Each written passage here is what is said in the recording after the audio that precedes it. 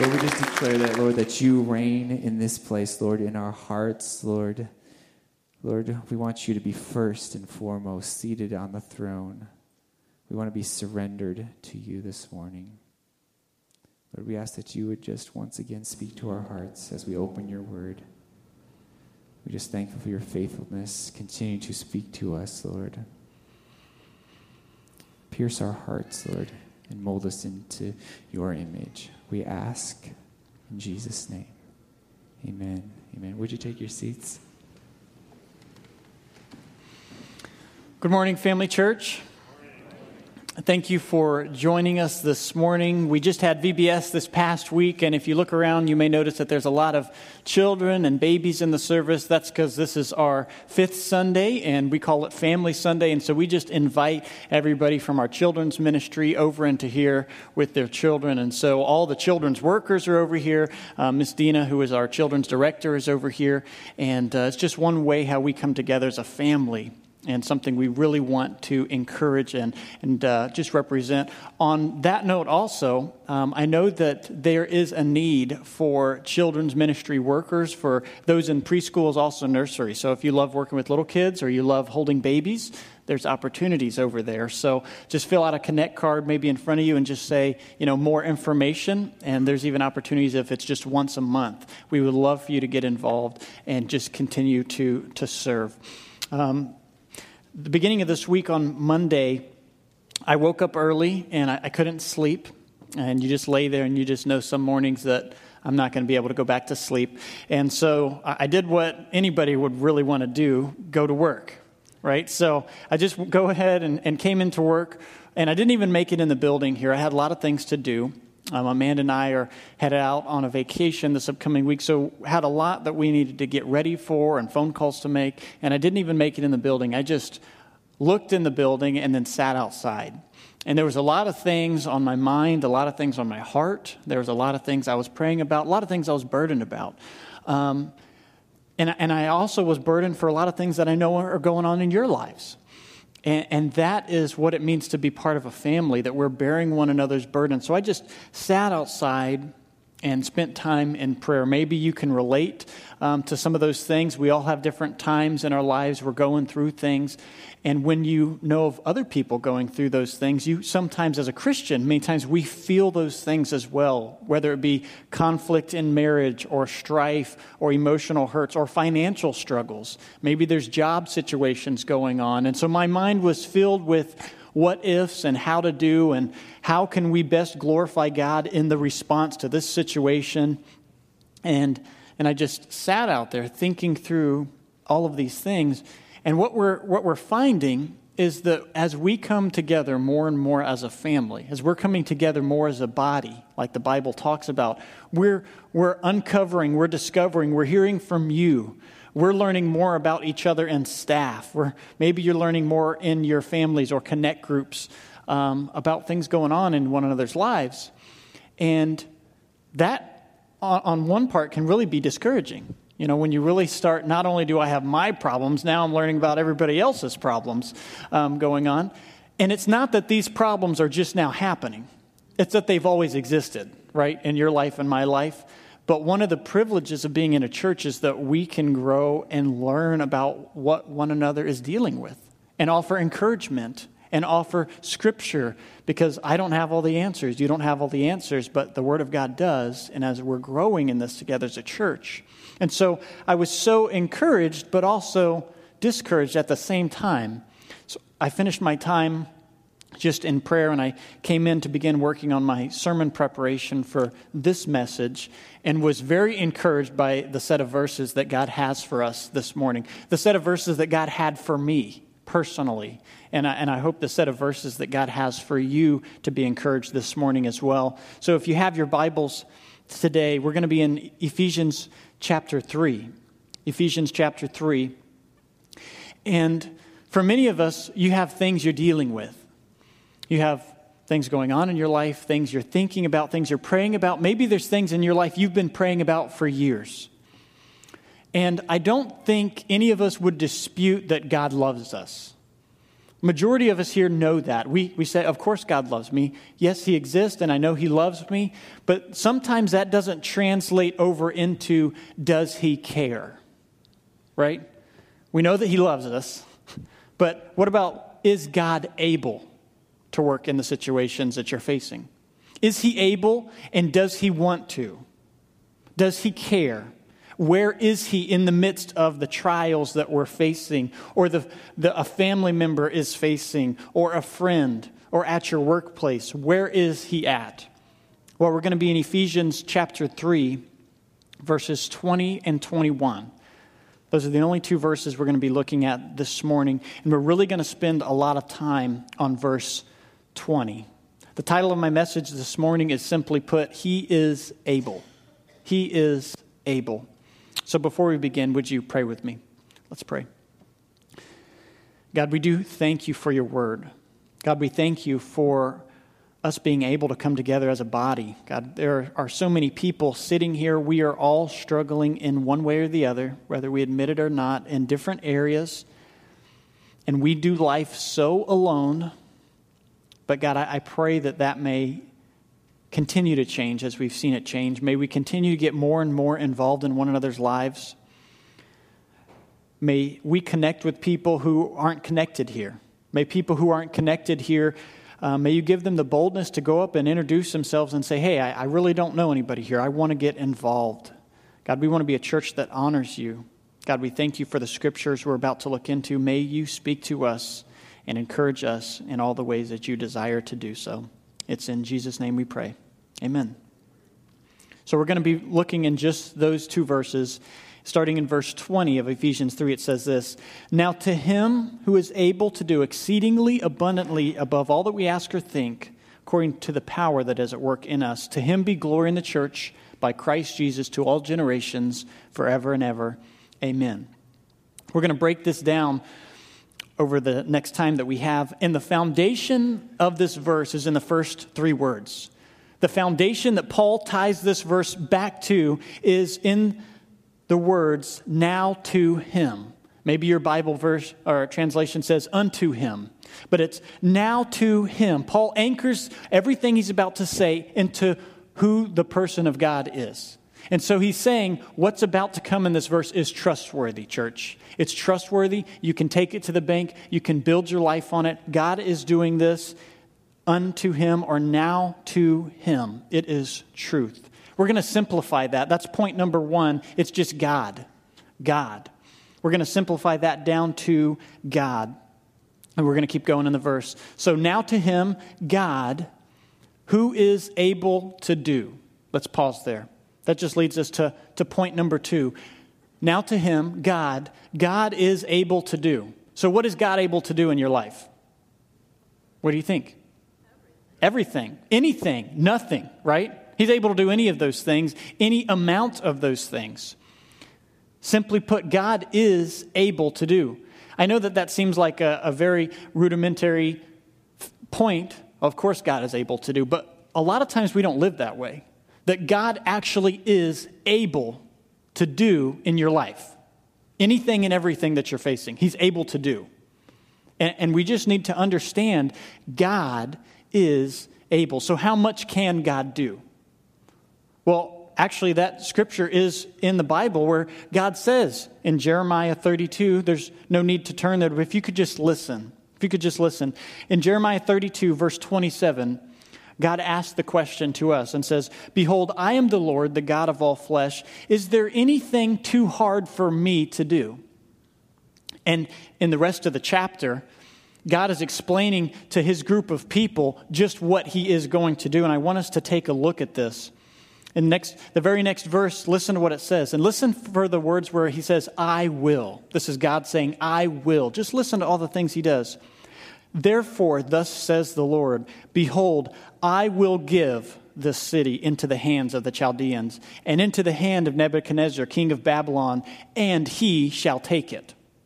It goes on in verse 37, Behold, this is God speaking, I will gather them from the countries to which I drove them in my anger and my wrath and great indignation, I will bring them back to this place, and I will make them dwell in safety, and they shall be my people, and I will be their God. I will give them one heart, one way, that they may fear me forever for their own good and the good of their children after them.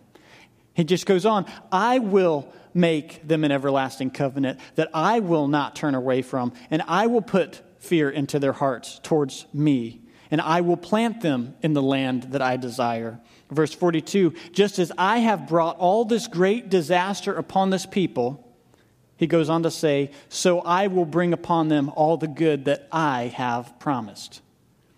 That verse is pretty God-centered. God's saying, I will do everything, anything, it all. I'm doing it. And the same is true in our life. God is able to do everything, nothing, anything. Point number 3, as we continue in this verse, we're going to go to the next simplest portion for us. God is able to do, the next simplest thing is all that we ask or think. All that we ask or think. Now, when we think about asking and we think about wanting things, maybe some of us think about Christmas.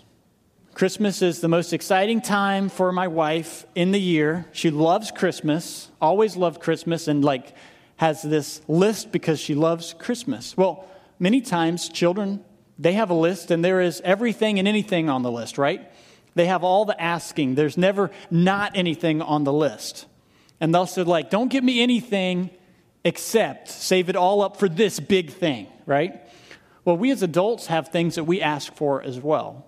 Although they're not necessarily a toy or a new bicycle. They could be a new bicycle, just a different type, right? But there's things that we ask for, but a lot of times those are maybe job security or peace in the home or a difference in our marriage or adequate pay, job security, health issues to disappear, maybe raising our families. We have different things we ask about, that we pray about. And as we've already seen, if you take a couple of pages back or one page back, Ephesians chapter 2, turn back to verse 18. We've already read and studied through where it says, for through him we both have access in one spirit to the Father. So God is already showing how we can actually come and ask with our ask for things. And it says we have access. In Ephesians chapter 3, verse 12, it says, in whom we have boldness and access with confidence. So those are how we come to God with some things that we're asking for, some things we're praying for. In our last book study, we went through the book of Philippians. Philippians chapter 4, if you just turn a couple of pages to the right in your Bible, and you get over to Philippians chapter 4, in verse 6, it says this for us, do not be anxious about anything, but in everything by prayer and supplication with thanksgiving, let your request, there's that ask, be made known to God. And then it says, the peace of God, which surpasses all understanding, will guard your hearts and minds in Christ Jesus. So we've just learned that God is able to do anything, everything in the midst of your life, but he can do what? All that we ask or think. Does that happen in your life? I mean, does God really do what you ask him to do? Or do all your prayers come true? Do all the things you ask for? Because we see this and we're like, man, he's able to do all of these things, and it says he will do all we ask or even think. But there's one word that cancels that whole thing out, but it's good for us. It's good for us. And as we keep looking in verse 20, it doesn't say he's just going to do what we ask or what we think. He's actually going to do something better than that. And point number 4 is that God is going to do above all that you ask or think, which means he's not going to do anything, right, that we ask or think. I mean, if I say I want A and God says you're not getting A, you're actually getting something different than A, he's not actually going to answer our prayer request because of why? He has a better one. He has a better one. But a lot of times we pray and it doesn't come true and we're thinking that God is not there.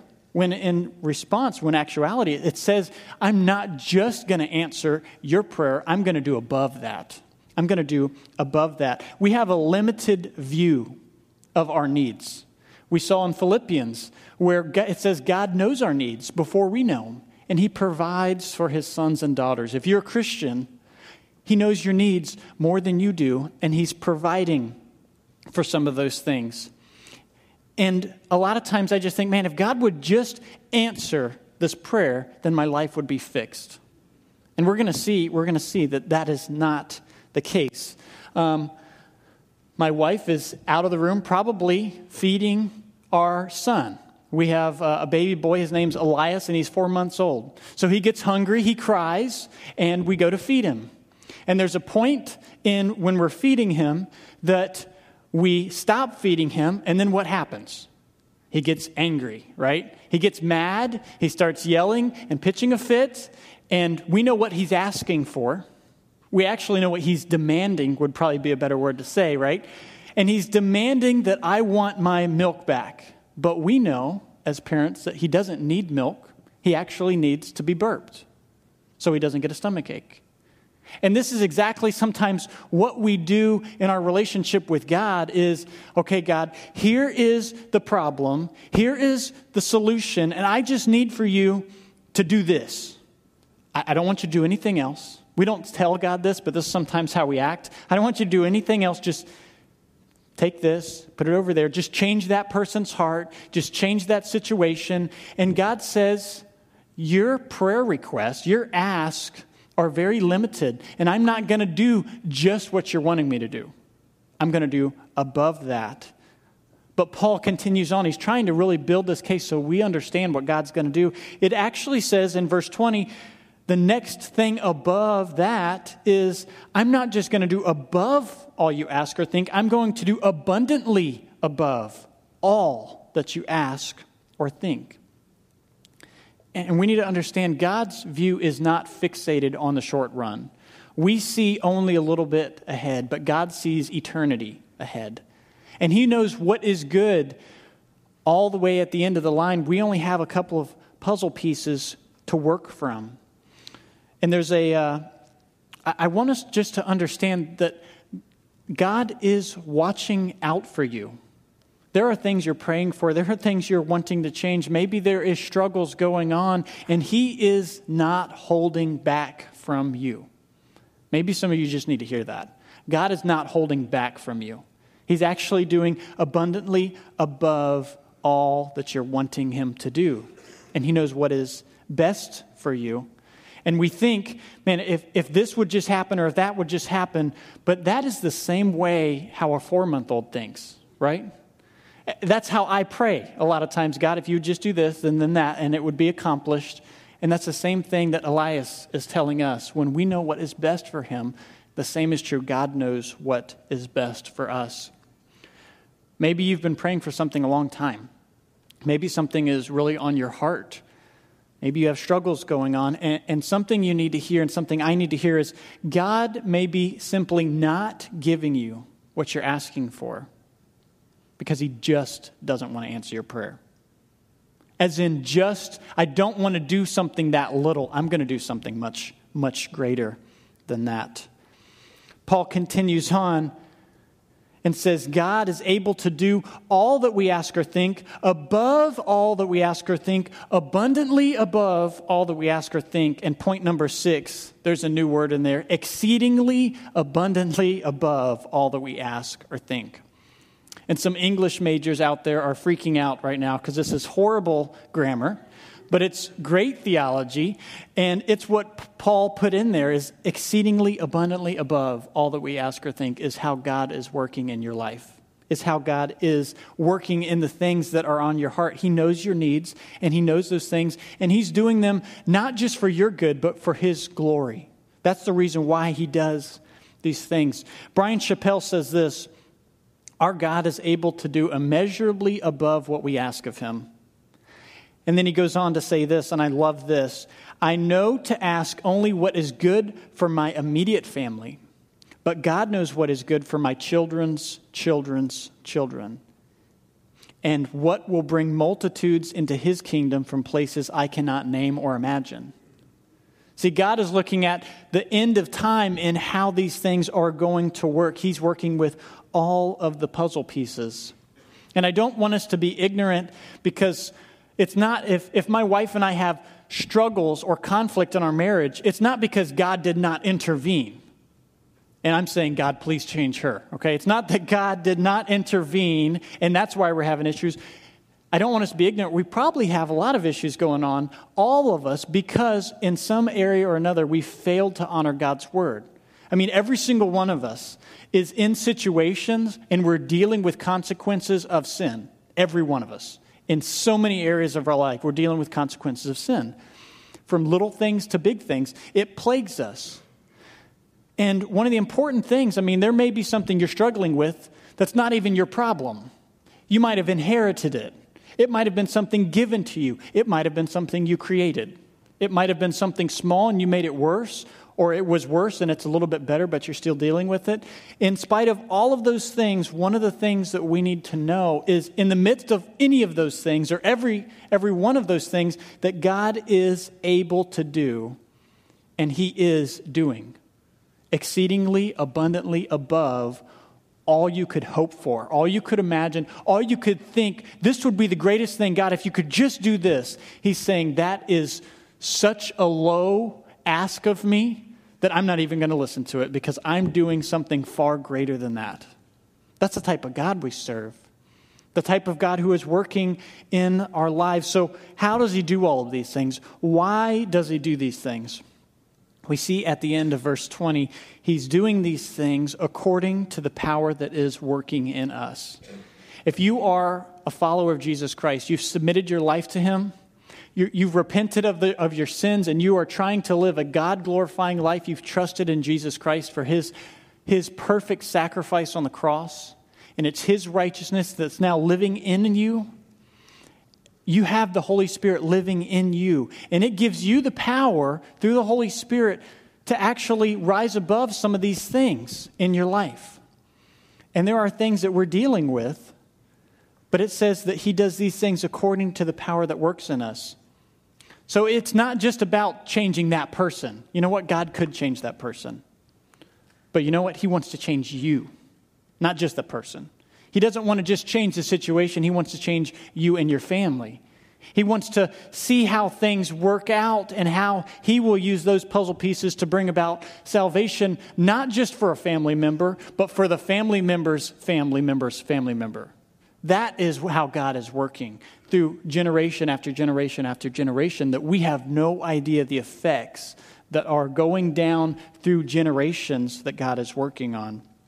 So He has the power to change any of these things. As we look at the last verse, we need to understand this is all based on God. This is the God who created everything out of nothing. The God who is by His will sustaining all things. You know, there was I just read that they've successfully hooked up a computer to somebody's mind who is unable to do anything with their body from their neck down. And they hooked up the computer to his mind and actually hooked it up to his arm. And through different signals, he can actually think what he wants his arm to do and move his arm. And I was looking at this. He can pick up his arm. He can grab things. He can close his fist and open his fist.